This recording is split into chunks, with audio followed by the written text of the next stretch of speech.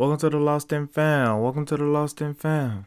Hey, welcome to the Lost and Found. Welcome to the Lost and Found. We back. I'm here today to talk about application, response, all that good stuff. Let's see where this goes.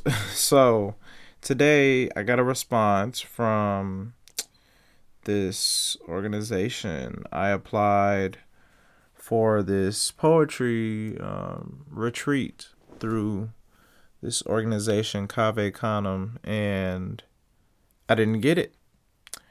They just let me know today I wasn't selected, rather, for this particular event. They were like, oh, big applicant pool, and all of these different things, which is okay. But I was just looking back on how much of a success it has been to just apply myself overall. I mean, I really have been able to appreciate and celebrate the fact that I even put my poems together in an application to send off. And what was so beautiful about the process was, as I was preparing my application, I had people look over my poems. And so it was just a great fellowship opportunity for me to just put my work out there and have it be the center of discussion, even among friends. I remember about a week ago, I was rereading over the cover letter I submitted for this opportunity. And I was like, ooh, I did my thing, which I still feel like I did. And I felt so good about it. I went and shared it with my grandparents. And that was a really lovely time. Just being able to, I even shouted my grandmother out in my cover letter and in the narrative that I sort of wrote and reflected on about my life's journey.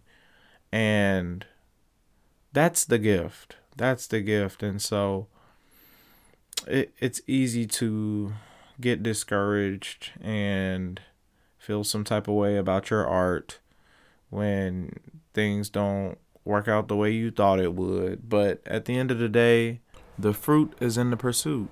And I'm truly grateful that I put myself out there once again, and that it's a stepping stone. It's something to learn from.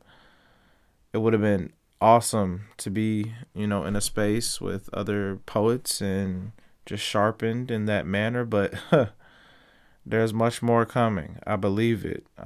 There's much more coming. And if it was for me, it would have been for me. I know that God has greater. And so I don't even want to harp on that.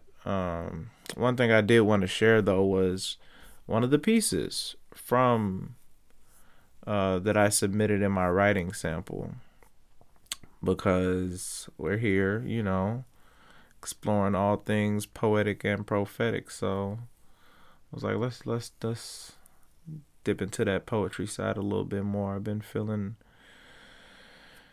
like my old self in terms of poetry and my poetic inclinations. So this piece is entitled Prayer for a Punctuated Praise. O Lord, may my consumption be a communion with you. Allow my mouth to be a gate with the guard of your grace. May I stand watch of the things that depart and the things that I bring in. May only that which is fitting fill me, change me, renew me, transform me. I am yours.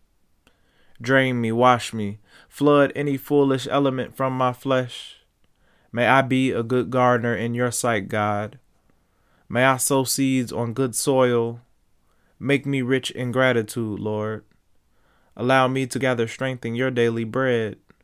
Break me if needed.